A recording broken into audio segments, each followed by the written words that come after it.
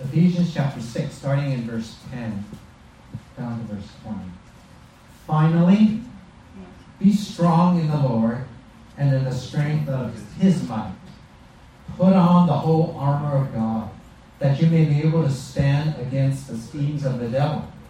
For we do not wrestle against flesh and blood, but against the rulers, against the authorities, against the cosmic powers over this present darkness, against the spiritual forces of evil in the heavenly places.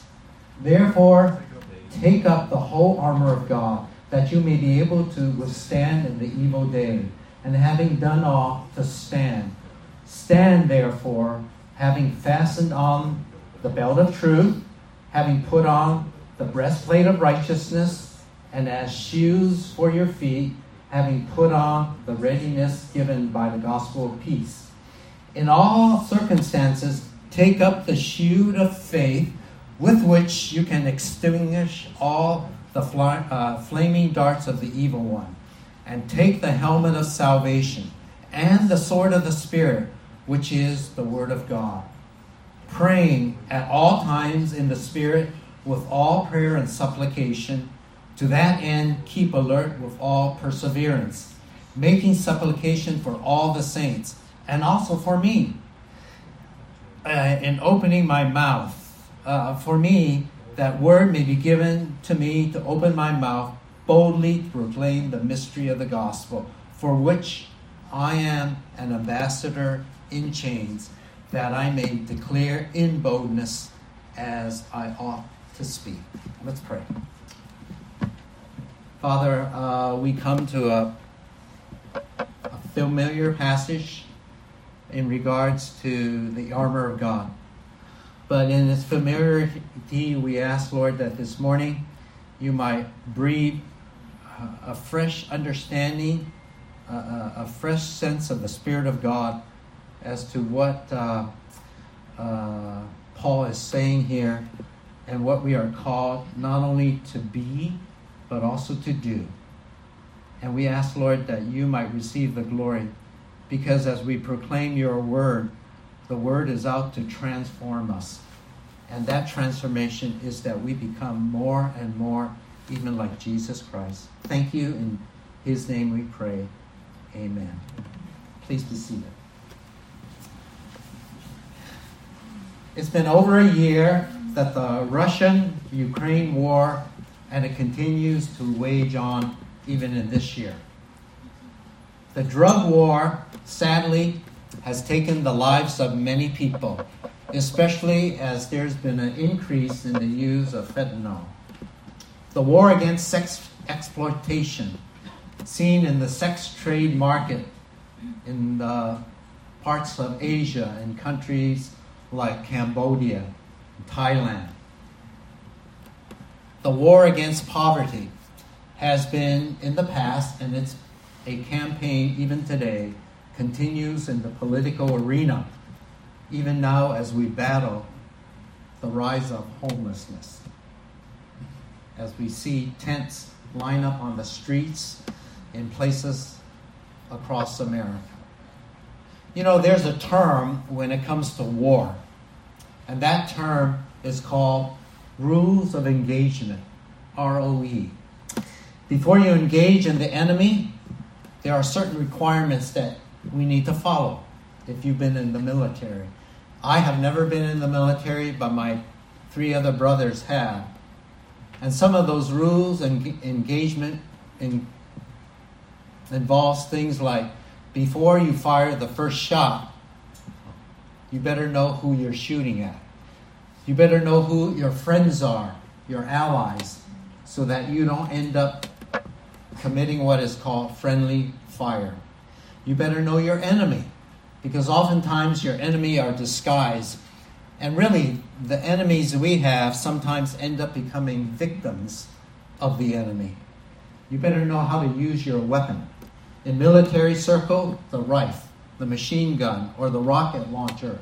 Okay, you better know how to call for reinforcement through either the walkie-talkie or your mobile phone. Whatever thing that is needed in war, there are rules of engagement that needs to occur? Well, in the passage that's before us, we have a war. We have a spiritual war, a war against a spiritual enemy that has been ongoing since the dawn of time, back in Genesis chapter 3, even to this day, and will continue until that day in Revelation 20, when Satan, the false prophet, as well as the beast will be cast into what is called the lake of fire. So this morning, what I want to talk about is how we are waging warfare against an enemy. And in waging that warfare, there needs to be rules of engagement. I want to remind us that we are not on a cruise ship. I know many of you who are in my stage in life, we love cruises. My wife always tells me, we need to go on another cruise. And cruises are okay. But really, as John Piper says, we are more in a battleship. And in that battleship, what do? We are called to be alert and to be ready, because we are at war. But more than being at war, it's also necessary this morning that I have to convince you that we are in war. There's a difference. There's a difference. Russia and Ukraine may be at war from our perspective in the United States, unless you have some link to those two countries. But really, spiritually speaking, we are in war. And so as we come to this passage in Ephesians, which speaks about rules for engagement in the area of spiritual warfare, I want to mention three things in a few moments from now. If you know anything about the book of Ephesians, it is a book that entails three parts. The first part is found in chapters 1, 2, and 3. It talks about who you are in Christ, how you are seated with Christ in the heavenly places. Then when you get to chapters 4 and 5 and 6, verses 1 to 9, it talks about your walk in Christ, how you are to behave, how you are to conduct yourself in the body of Christ. And finally, you get to the section on standing for Christ. Some of you have heard of Watchman Nee. He wrote a little booklet on the Ephesians. It was entitled Sit, Walk, and Stand. And that becomes an excellent way of structuring the book of Ephesians in these three parts. Sit with Jesus Christ in the heavenly places. Walk in this world that we are in a way that we conduct ourselves. And then finally, we need to stand and stand firm. And so as we get into this passage, I want to say that really, we don't just have one enemy, as mentioned here, but we really have three enemies. And those three enemies have been already introduced in chapter 3, verses 1 to 3. If you turn back there, take a look at who they are. First of all, it says, you are dead in trespasses and in sin, in which you once walked, following the course of this world, following the prince of the power of the air, the spirit that is now working in the sons of disobedience. Who are your three enemies? First of all, sin. The sin inclination, or some people call it the sin nature that we all have. Another term for it is our own flesh. It was passed on from Adam to every human being that has been born in this world. And all of us have a sinful inclination or a sin nature. Secondly, it's the world that's around us, the cosmos. And then the third enemy, of course, as we see it in chapter 2, is the prince of the power of the air, or none other than Satan himself, as we see in chapter 6. And so we are waging war against many enemies, but the specific enemy we want to look at is found for us here in chapter 6, 10 to 20. And so what are the three rules of engagement? The three rules are found in three commands that are given for us. First of all, it is be strong. And you find that in verses 10 to 13. Be strong in the Lord and in the strength of his might. Secondly, stand firm. And that's found for us in 14 to 17. And finally, in verses 18 to 20, pray. Pray. Now, I want us to take heart that Jesus has said that in this world, we are going to have trials, tribulations, and testing. But I have overcome the world. And so, even though Jesus has overcome what has taken place in this world, especially on the cross through his death, we find that there is still an ongoing battle that's being waged. Okay, I like to give another message of the book of Revelation 21 and 22 that is entitled, "In the End of Time, Jesus Wins." And that's what you find in the end of the Bible, that Jesus indeed wins. So let's dive into it in these moments that we have as we look at verses 10 to 13 as we are utilizing the first rule of engagement, which is to be strong in the Lord. So I ask you, what does it mean to be strong in the Lord? Well, first of all, as you look at that command, it's exactly that. It's a present tense command. It's a command that is given to you and I that needs to be ongoing in our life. But the key thing about be strong in the Lord is that it is in the passive voice. By that I mean the key is not found in us, where we are actively strong within ourselves, but rather we are passive because we are strong in the Lord and in his strength. It's not found in us to do this spiritual battle. It's about him and him alone.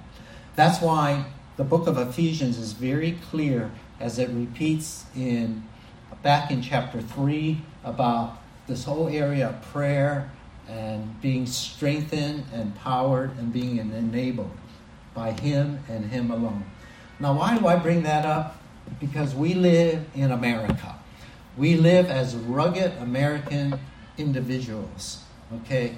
We say, this is made in America and it's good, in contrast to what is made in China or Japan or other countries, which is bad. And we have that sense of identity that if we make it, we can do anything, okay? We can do anything, we can go anywhere, and when we have that individualistic perspective of life, we're going to transport it so easily into, our Christian life and into the Christian church. Why do you think the popularity of the mega church is so, expanding? It's because you can do it. You can build it up. You can make your life count. You can achieve. You can accomplish. Well, I want to say to you, you're strong, not because you are, but because of the Lord and because of the strength the Lord is. One author says that if Satan had a tactic to neutralize the church and the Christian, it would be to keep us independent of God in their busyness to do the work of God.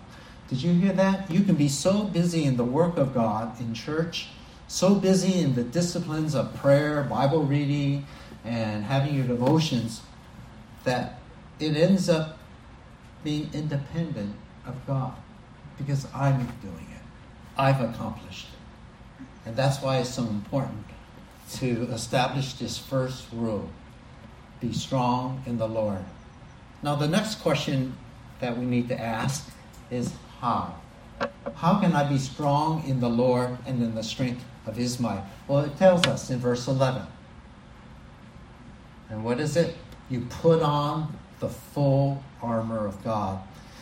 Notice this aspect of the armor of God is mentioned 2 times.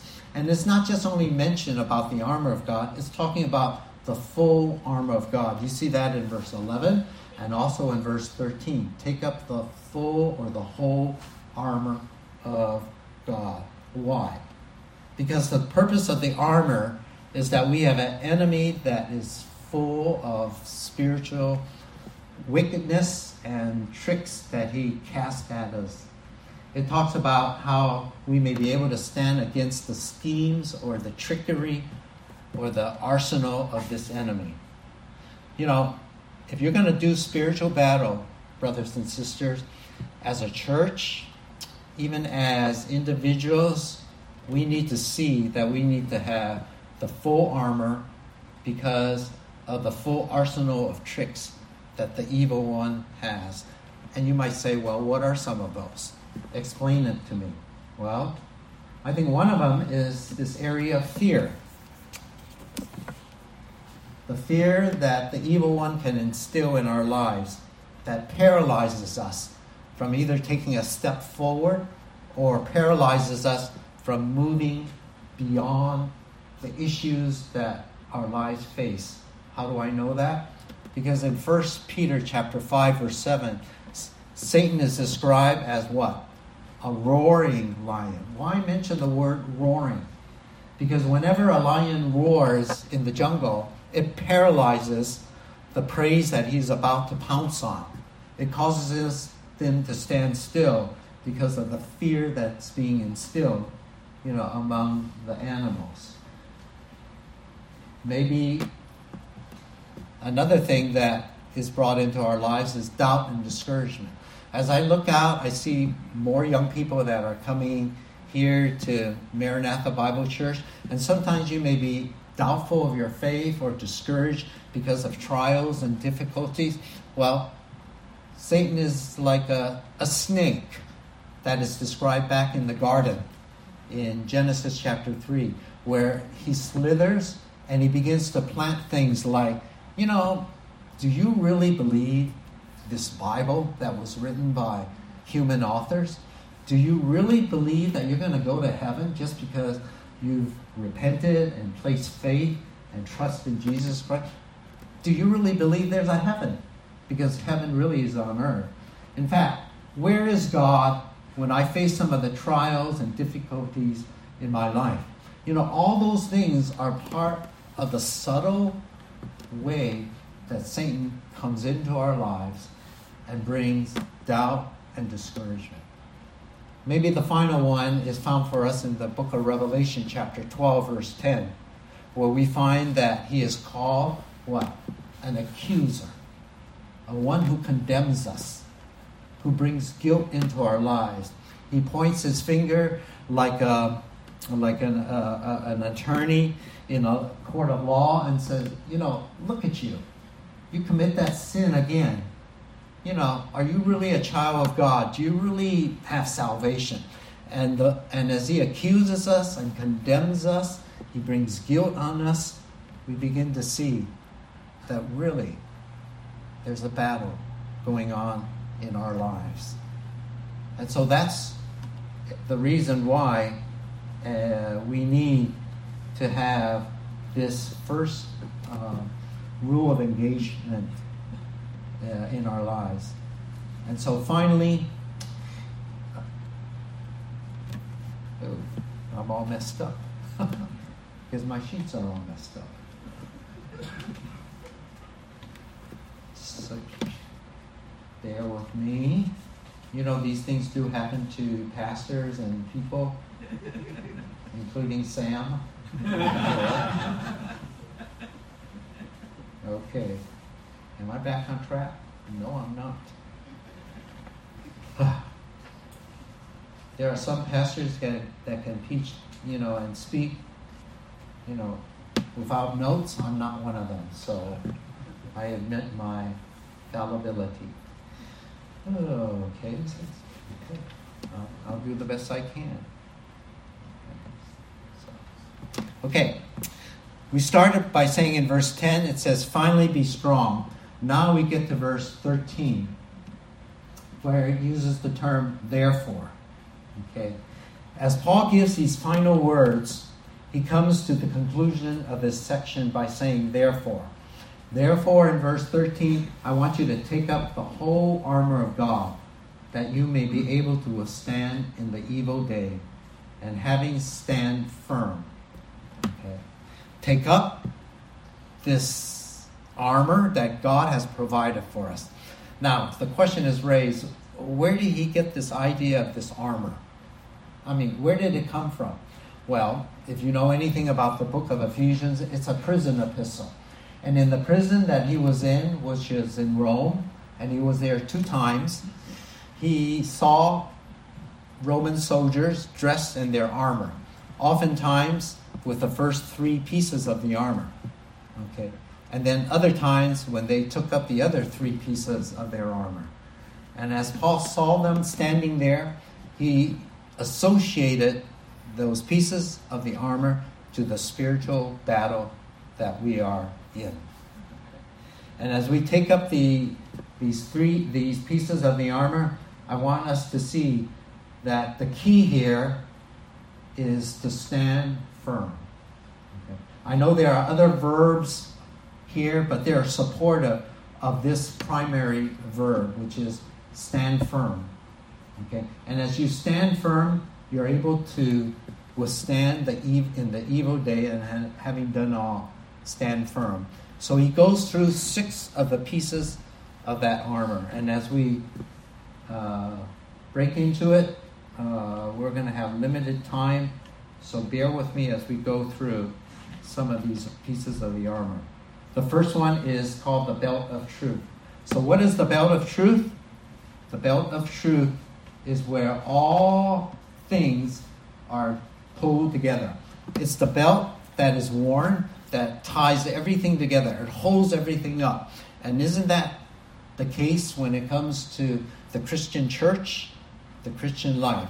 Truth in contrast to experience. Truth in contrast to, people's opinion. Truth is the battle that you and I have even today. We battle against the father of lies, as John 8:44 says. He's the father of lies. And out there are a lot of lies and deceptions that takes place. And Ephesians talks a lot about truth. Okay, we need to love one another in truth. We need to walk in the truth. Okay, we need to live by truth. That's why that belt is so important. Okay. Then he talks about the breastplate of righteousness in the second part of verse 14, where he says, put on the breastplate of righteousness.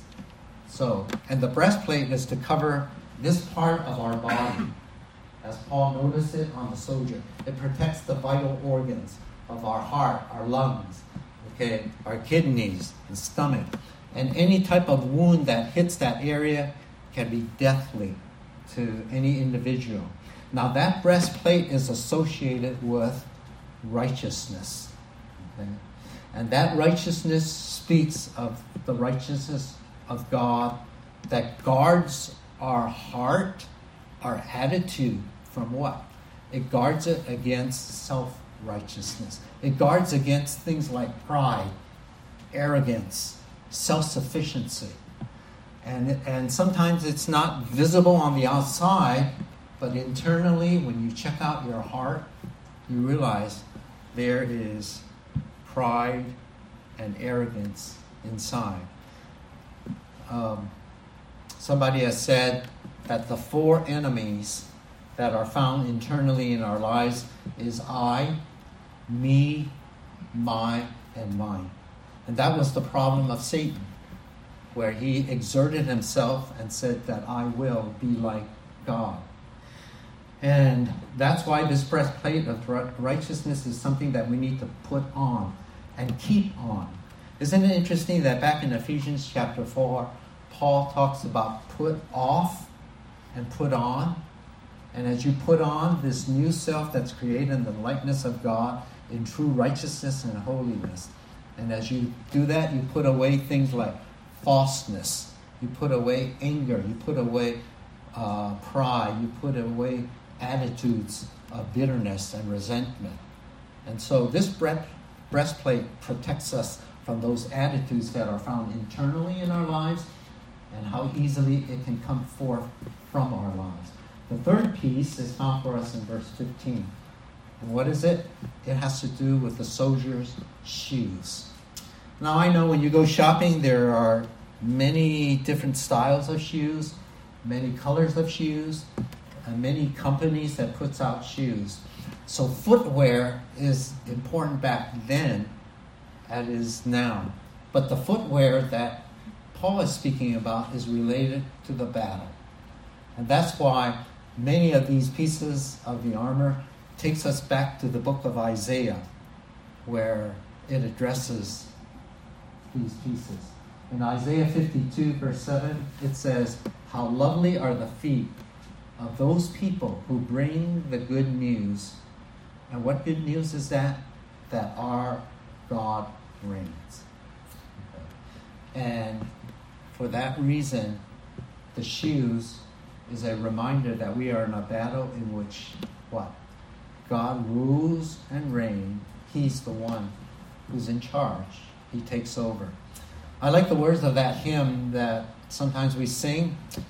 It's a hymn of commitment. It's a hymn that I believe that was sung at our wedding 44 years ago. It says, "Take my feet and let them be swift and beautiful for thee." And so this footwear having to do with the gospel of peace is related to having peace with God that leads us to have peace with one another as believers in Christ.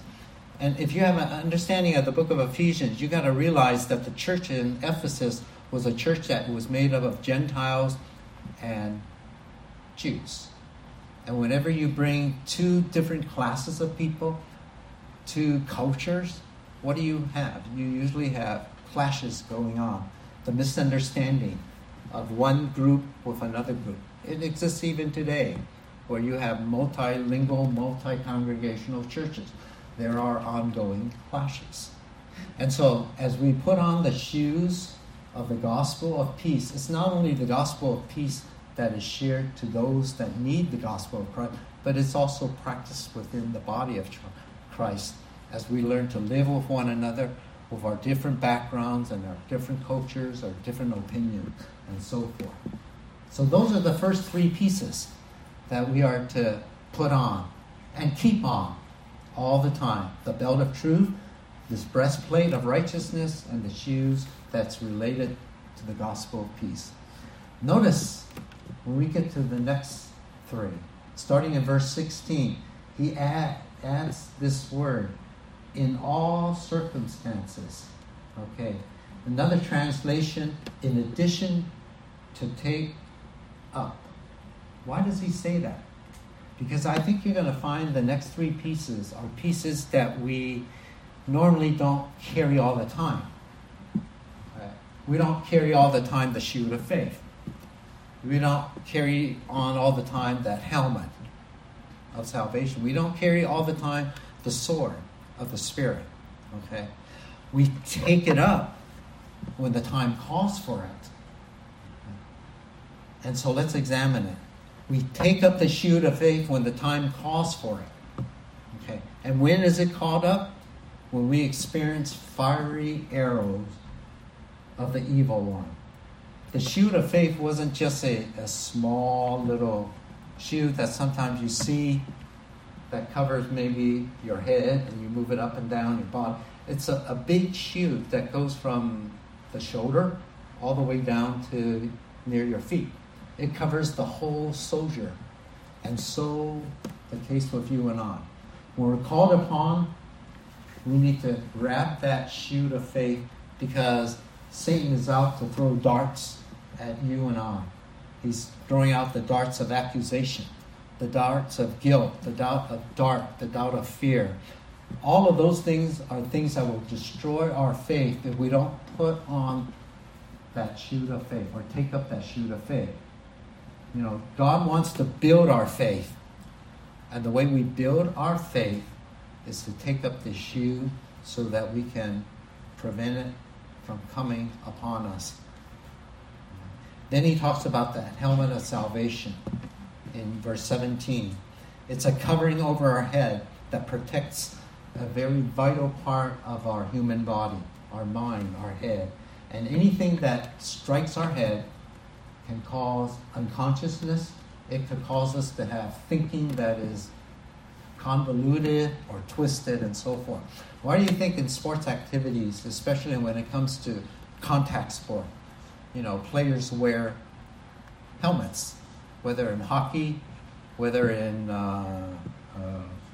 football? It's because we know that we're going to be hitting against one another.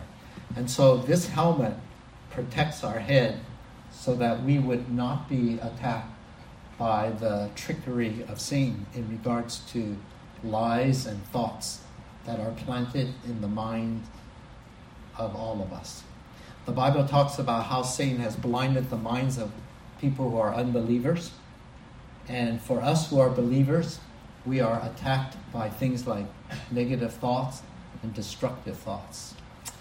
One of the biggest problems today that we are facing, especially among the younger generation, is this whole area of the problem that technology and our society has brought in terms of who they are and their identity. And the issue of not knowing who they are, and over time it can lead to negative thoughts, and it can lead down the path of destructive thoughts, which ultimately leads to one of the highest problems among our generation, which is suicide, where their life is meaningless, there's no purpose, and so what's the best thing to do is to end one's life. And so for us, it can happen as well, where we see no purpose or meaning in our lives. So that helmet protects us, and it reflects back to our salvation, okay?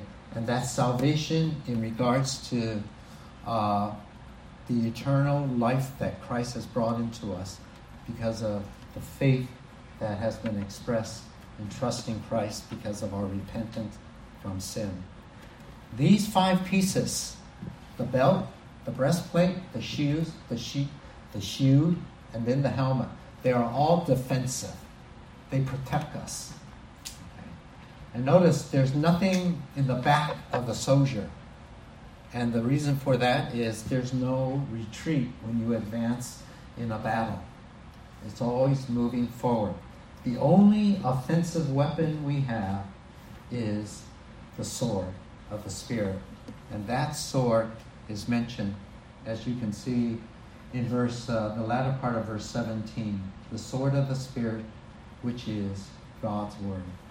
Now, it's not an issue of how many times that the Bible has gone through you that is important. Rather, it's how you are applying the Word of God in your life. You can read through the Bible year after year. You can read through the New Testament in 1 year or the Old Testament in 1 year. And that's needed. I'm not saying you shouldn't do that. But it's how you are applying and letting it transform your life so that you may be able to make application of the truth of God's Word. It's an interesting word when it uses the sword of the Spirit. Most of us think of the sword as maybe a javelin that is strong. I mean, you've seen some of these different movies from, The Avenger or, Gladiators, and we usually think of that big sword that is strong. Okay, it isn't. It's a short sword that is sharp on both edges and is used for close combat. And when it comes to being offensively defended, that sword is used, in the battle. And so as you thrust that sword, it's double-sided, it's utilized in face-to-face combat and does damage to your opponent. I think the best illustration that I can use of how the Word of God is put into practice is when Jesus faced Satan in temptation. What does he do? He speaks out of the Scriptures. Okay, it is written. Okay, but where does he speak from? He speaks out of Deuteronomy, a book that most of us, if we start the new year and we read the Bible from Genesis, Exodus, slowing down in Leviticus, we pick up a little bit in Numbers, but when we get to Deuteronomy, it seems like everything is repeated again. So why should I read read that book. Well, Jesus quotes from Deuteronomy out of all the Old Testament books when he addresses the attacks of Satan. And so, as I said earlier, the transformation of God's Word. So if I were to say to you, or if you were counseling someone who's facing fear or being afraid, where would you go? You can say, hey, go to the Bible. It talks about not to be afraid. But where would you go specifically? What verse would you point out? What passage? Or if I were to ask you, hey, someone comes to you and talks to you about anxiety or worry. Okay, I worry about this. I'm worried that I'm growing old. I'm worried that I'm going to have cancer, or I'm going to die on the road. I worry that I'll catch COVID again. Whatever the worry may be, where will you go to bring out specifically passages from God's Word that will address that issue? Okay. For fear, Psalm 27. For worry, maybe Matthew 6. Or over to Hebrews chapter 4. Or maybe feelings of abandonment. That, you come from a broken home and your father has abandoned you. Or maybe the mother has, or you from a home in which it's divorce. Whatever the case might be, you've lived up with a sense that, is God going to abandon me? Is he going to leave me? Okay, is he going to forsake me like my parents did? Well, where would you go for that? That's what I mean. Using God's Word in specific ways to do spiritual battle. So, as we come to the close of the second rule of engagement, to be strong, we come now to the third one. And as we do so, we are to be strong, not in ourselves, but in Christ. As we have a real enemy, we need to stand firm, clothed with the armor of God. And then thirdly, in 18 to 20, we need to pray. Okay. And it's interesting that Paul would bring prayer into it. And he mentions it how many times in these verses? Okay, he mentions it by saying praying, all prayer, supplication, with all perseverance, making supplication for all the saints. I think he mentions 5, 6 times? Okay, talking about different types of prayer. Okay, and why is prayer so significant to Paul? Why is it significant to you and I as believers in Christ? Because it shows that we are not independent individuals. It shows that we trust in God. One of the DNAs of our ministry, Word Partners, is that we want to trust God for ministry.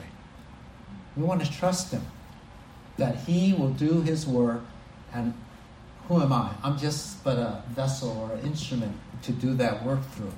And I'm trusting Him to do that work. And that's the attitude that we come with prayer. Okay?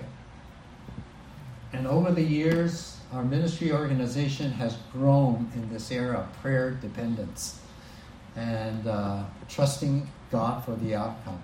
And with our recent president who came on about a year and a half ago, I can see that he's a man of prayer, and he emulates it as he leads our leadership in this area on a regular basis. Okay, and so Paul reflects that as well.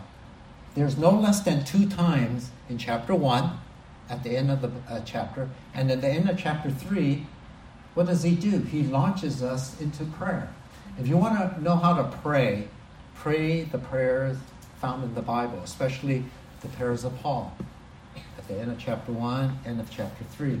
And it will help expand your perspective of why Paul, an apostle of Christ, depended upon God. Okay? And that's what we find as he continues on in verse 19. I want you to pray for me. Okay? Time and time again, people come up to Bev and I and say, hey, we're praying for you. And you don't know how much that means to us when they say that. Now, I hope they're saying it out of truthfulness And not out of just courtesy, because that does happen. It's kind of like you sometimes. When you walk by Pastor Sam after a Sunday morning message, say, good message, good message. And why are you saying it? Is it truly a good message? Did it bring conviction into your life? Did it bring transformation in the areas of your life that you've been hiding and covering up? Or is it truly, truly a good, godly message that brought transformation? And likewise in prayer. Paul says, pray for me. And he prays in two ways, if I could bring it. Pray, first of all, that words may be given to me to what? Open my mouth. I think when it comes to sharing the gospel, we need that prayer, don't we? How often do I, traveling on an airplane, sitting next to someone, and I say, God, give me the words as I step across my comfort zone from my seat in an economy class and talk to this other person who's sitting next to me. And that's true in your workplace as well. To that person who's sitting next to you, the person you've gotten to know, or even to a fellow student that you see at school. Pray for me that I may, what? Open my mouth. And then the second thing you pray for is what? Boldly proclaim the mystery of the gospel. And he doesn't mention that word boldly just once. He mentions it again in verse 20. That I may declare, proclaim, share it boldly as I ought to speak. Maybe one of the things that this morning as you leave this place and as I end in about 2 minutes is to say, God, I'm praying that you will cause boldness in my life as I proclaim your good news to other people. Yes, we live it out through our lives. We live it out through the kindness that is shown. We live it out through the generosity that we express to people. But we also need to proclaim that good message of Jesus Christ to people. And it can just start with a testimony of your life. It could start as easy as, well, what did you do this weekend? And they'll say, oh, I went to a ball game or I went to a movie. And then hopefully they'll reciprocate back and say, well, what did you do?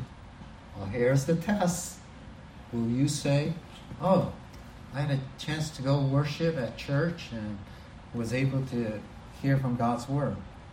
And that can lead to saying, do you go to church? Or, have you, ever, had a spiritual relationship or heard of Jesus Christ or the Bible? You see, God sets it up for you. But are we going to seize that opportunity? And I trust that from the life of Paul, he says, you want to be engaged in this warfare that we are in, then pray. Because God says when you pray, he's going to bring about many opportunities into your life. And so as I come to a close, I hope you see that not only are you praying in this area of warfare, but you also drawing upon the resources that are found in the riches that are found in Jesus Christ, in the strength that he'll give you, okay? And not to just keep it to yourself, but learn to release it, to let it go, and to share with others. And that's what missions is all about.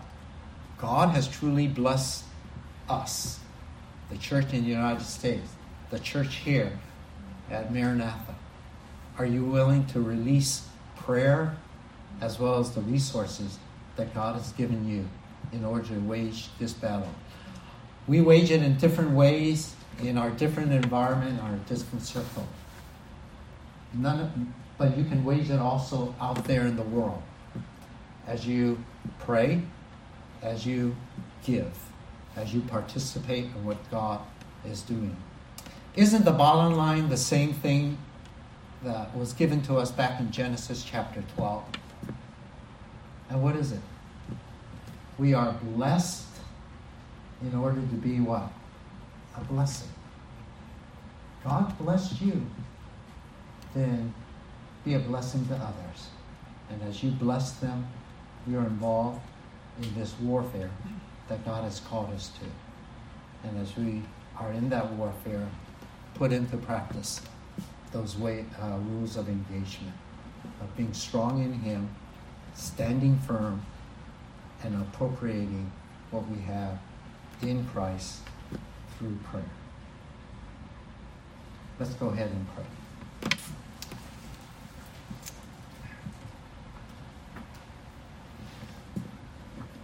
This morning, before I close, I just want to give you just a few moments to not hear my voice, but hear the voice of the Spirit of God through the Word of God that I have proclaimed in a feeble way. God says He'll honor His word. He didn't say He'll honor my words, and I'm glad for that. And as God has spoken, may you see some changes in your lives, that you will step forth as you leave this service and go from this place, so that He might be declared even more greatly and boldly to those people around you. Father, I thank you for your word. Thank you for reminding us that you have called us to yourself through Jesus Christ, but you have also called us in this world to be a part of the spiritual battle in the end. Thank you that in the end, our Lord Jesus Christ will win. And thank you that we are on the side that will win. Encourage us, we pray. And Lord, if there's any who are here that are spiritually struggling in their own lives with things like fear and doubt, may they take time to speak to someone, one of the elders, or to someone around, so that the Word of God will speak into that person's life issues. And we'll be careful to give you the thanks. In Jesus' name, amen.